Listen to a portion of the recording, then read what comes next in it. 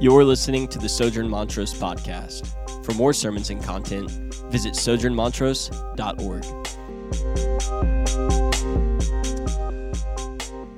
All right, so we just read from Isaiah chapter 6, and I think many of us might be wondering, what does that have to do with church planting, right?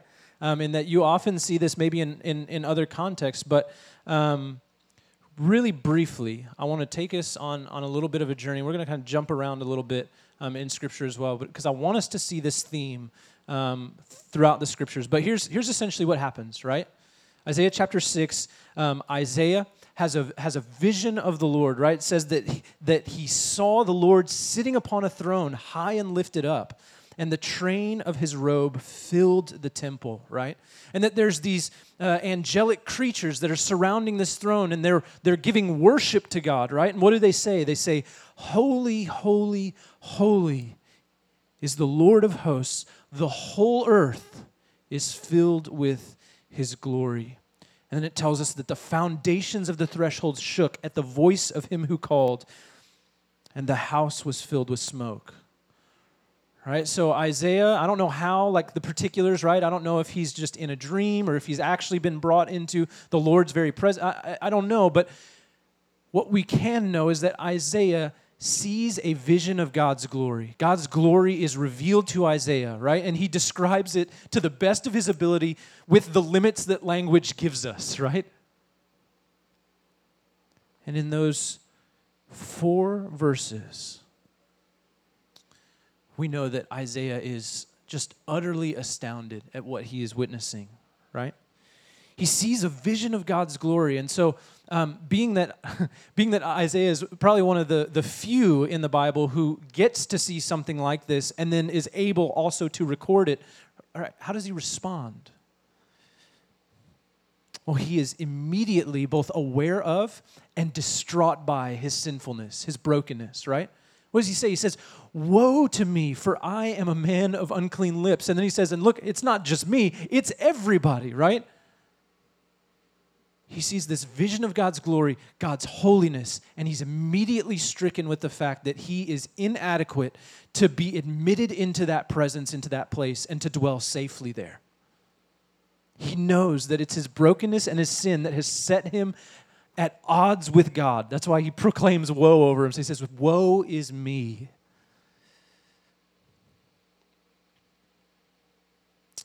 God is so holy, and he is so not. That's essentially what he's struck by. God in that moment could justly cast Isaiah out, set him aside, utterly remove him from his presence for all eternity based on the fact that he was a sinner living in opposition to this great and glorious and mighty and holy God. But what happens? God, instead of casting Isaiah out in righteous judgment of his unclean state, right?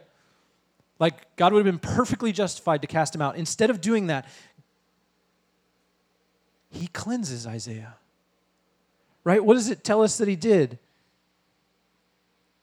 Verse 6, "One of the seraphim flew to me, having in his hand a burning coal that he had taken with tongs from the altar, and he touched my mouth and said, 'Behold, this has touched your lips. Your guilt is taken away, and your sin is atoned for. It's paid for. It's done. It's finished. You are now able to stand in God's presence, not as an enemy, but as a friend, because you've been cleansed.'"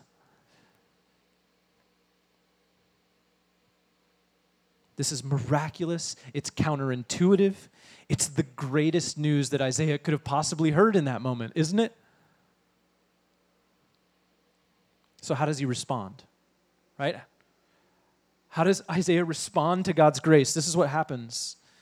Verse 8, "And I heard the voice of the Lord saying, 'Whom shall I send, and who will go for us?' Then I said, 'Here I am, send me.'" Right? Isaiah immediately, willingly committed to following God's will, no matter the cost, right? Notice that God doesn't give him a job description, right? God doesn't tell him, "Hey, I want to send someone, but this is what it's going to entail. Here's the details so that you know what you're getting yourself into," right? He just says, "Who's going to go for me?" And Isaiah says, "Here am I, send me," full stop.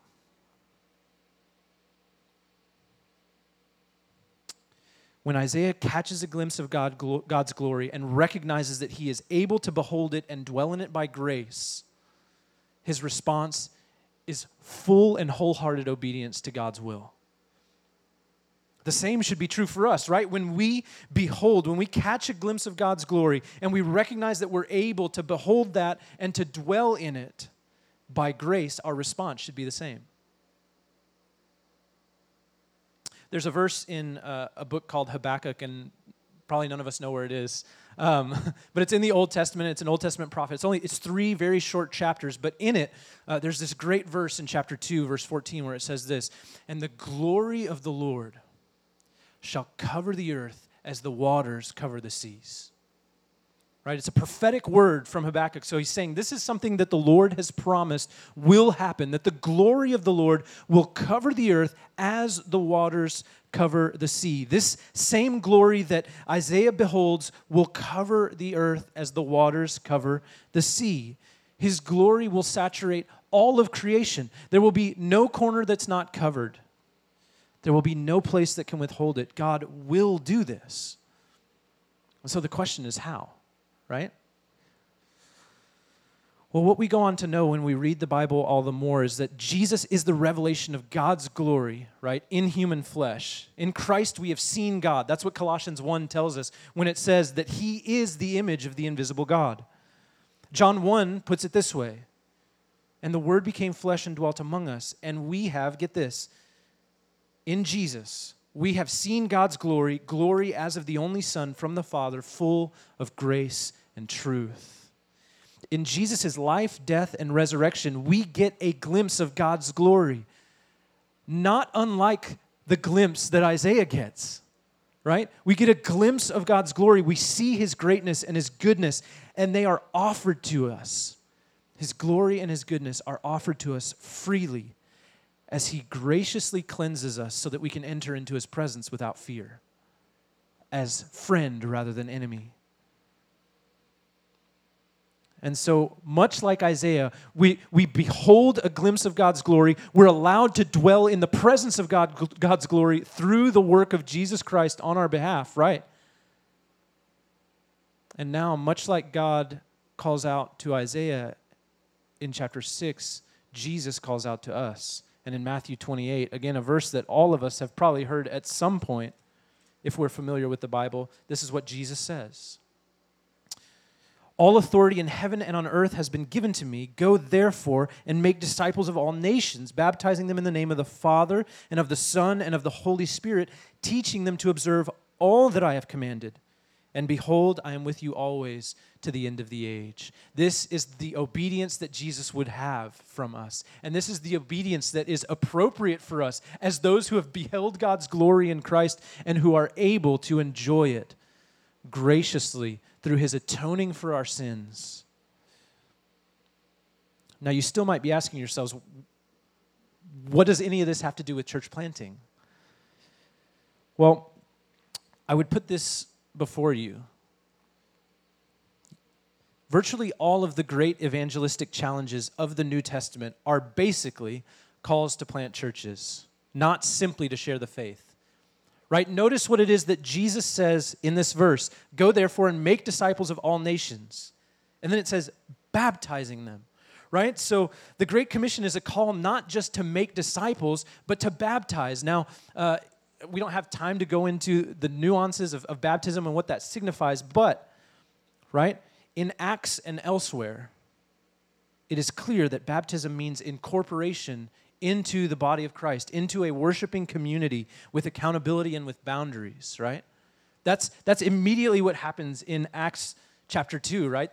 Those verses that we love to look at so often and long for the Lord's church to look like. In fact, I'll just read it. This is what it says in Acts chapter 2. "So those who received his word were baptized, and were added that day about 3,000 souls." Verse 42, "And they devoted themselves to the apostles' teaching and the fellowship and to the breaking of bread and the prayers." If baptism is incorporation into a worshiping community, we go on to read that community also stewards the teaching, right? So do you notice that all three of the things that Jesus has commanded his people to do in the Great Commission take place in the context of the birth of the church in Acts chapter 2? All of those things happen there. Disciples are made. They receive the word of God. They're immediately baptized in light of their confession of faith, and then they devote themselves what? To teaching, to observing those things that God had commanded them to do. And so it's fairly clear, again, that God purposes not only to work in his church, but to work through his church so that the glory of God might be revealed, right? In fact, I'm going to read one final verse from 2 Corinthians chapter 3, and this is what it says. And this is crazy when you think about it in context of everything that we've said thus far. 2 Corinthians chapter 3, verse 18. And this is talking to a community of believers, right? So imagine that Paul is saying this about us right now. And we all, with unveiled face, beholding the glory of the Lord, are being transformed, get this, into the same image from one degree of glory to the next. So here's what we begin to understand that's even crazier than just Isaiah's vision that he has of the Lord that's great and glorious, and he's allowed to dwell in that presence, right? Now, not only through Jesus do we behold God's glory, not only through Jesus are we allowed to dwell in the midst of God's glory and experience it because we're no longer sinful, we're made righteous by his work, but now we're actually being transformed. And transformed into what? It says, the same image. The same image from one degree of glory to the next, that as we obey and follow Jesus, that we begin to look like Jesus, that we begin to bear the same glory that Jesus bears in and of himself.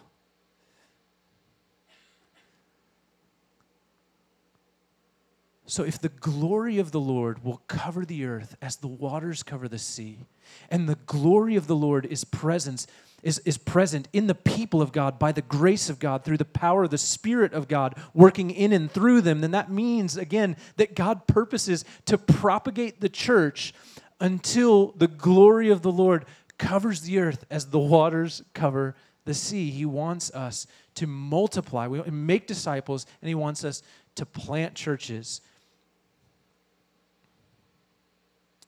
So the question isn't, should we be planting churches? The question is, where and how, right? Where and how. And so here's what we're going to do. The next few minutes, we're just going to talk a little bit about that. The where question is obviously the most straightforward, right?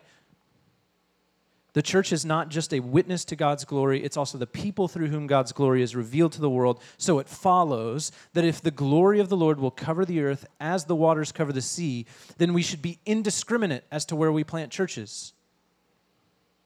We should plant churches in every corner of the globe. After all, Revelation 5 paints a picture where there is a people comprised of every tongue, tribe, and nation worshiping the Lord in glory.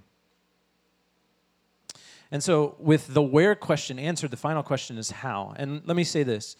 There are many ways to be involved in the work of church planting. There's many different strategies and thoughts as to how that should be best carried out. And so here's what we're going to do. We're going to talk about a way, and we're going to talk about our way with the humility of knowing that it's not the way, okay?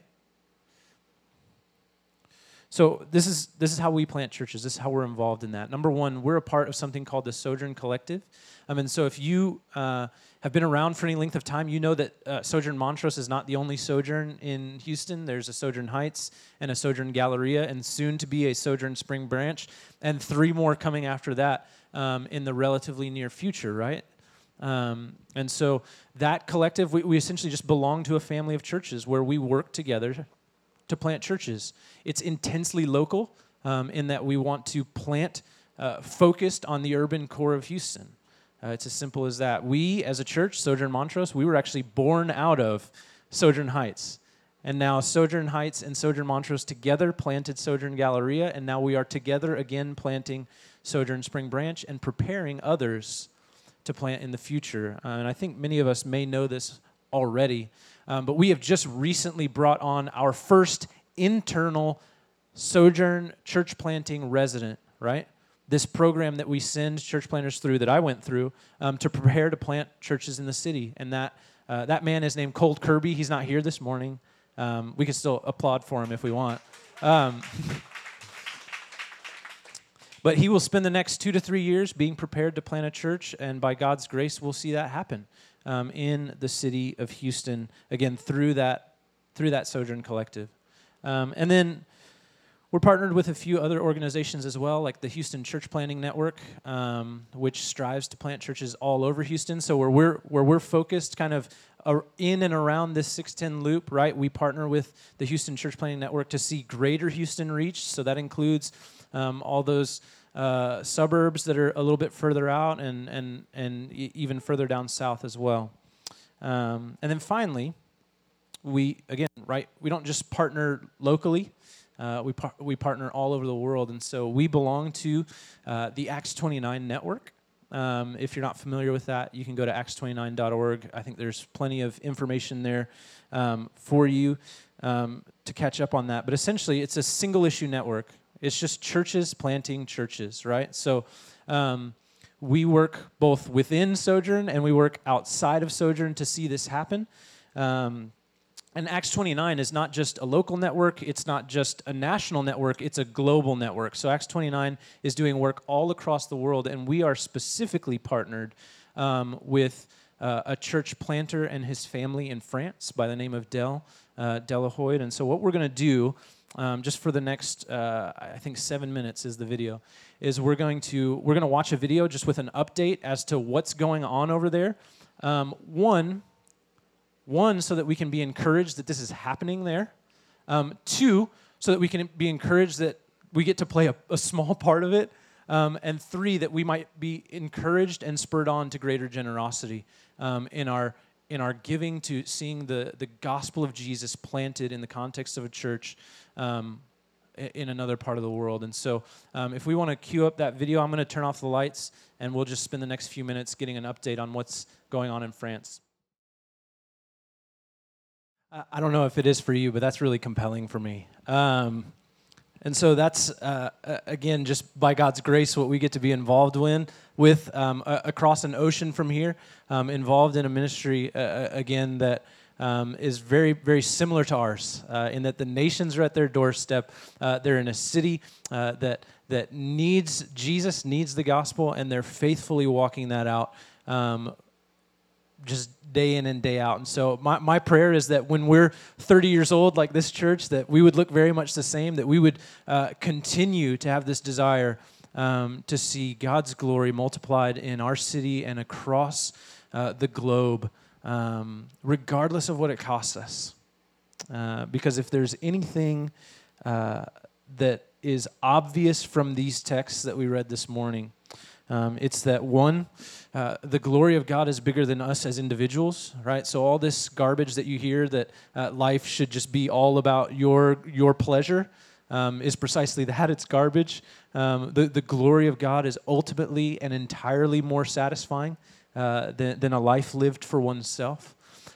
Second, the glory of God is bigger than our church here locally, in that if we get so zeroed in and so focused on just Sojourn, and particularly Sojourn Montrose, we miss out on what it is that God is doing all over the world. That we have brothers and sisters that are speaking the same gospel in French to people from Iran and Cameroon, and that God is in and through and doing all of that, again, for His glory. And so if it's bigger than us individually and it's bigger than our local church, then what that probably means is that God's glory is worth living for globally. So my prayer is that God would continue to make and mold us into that church for His glory to be made known throughout the globe. So let's pray, and we'll continue. Father, thank you so much for this morning. We do thank you again for the opportunity to gather together as your people. I thank you for these churches in France, Father, who are walking faithfully to your gospel call in spite of the cost, in spite of the fact that a few more members would probably be helpful at any one of those churches, and yet they are already considering what it means and what it looks like to send people out for your glory. And so pray that you would instill in us the same desire, Father, to see your glory made known through your church being planted, rooted in your word, your perfect and pleasing and good and useful word. And so, Lord, as we take communion this morning, may we be reminded of the great cost with which you've purchased us and the great treasure that we already have, so that we would be willing to give up all other treasures so that your name might be known. So, Lord, we love you. We thank you for these things. It's in Jesus' name we pray. Amen.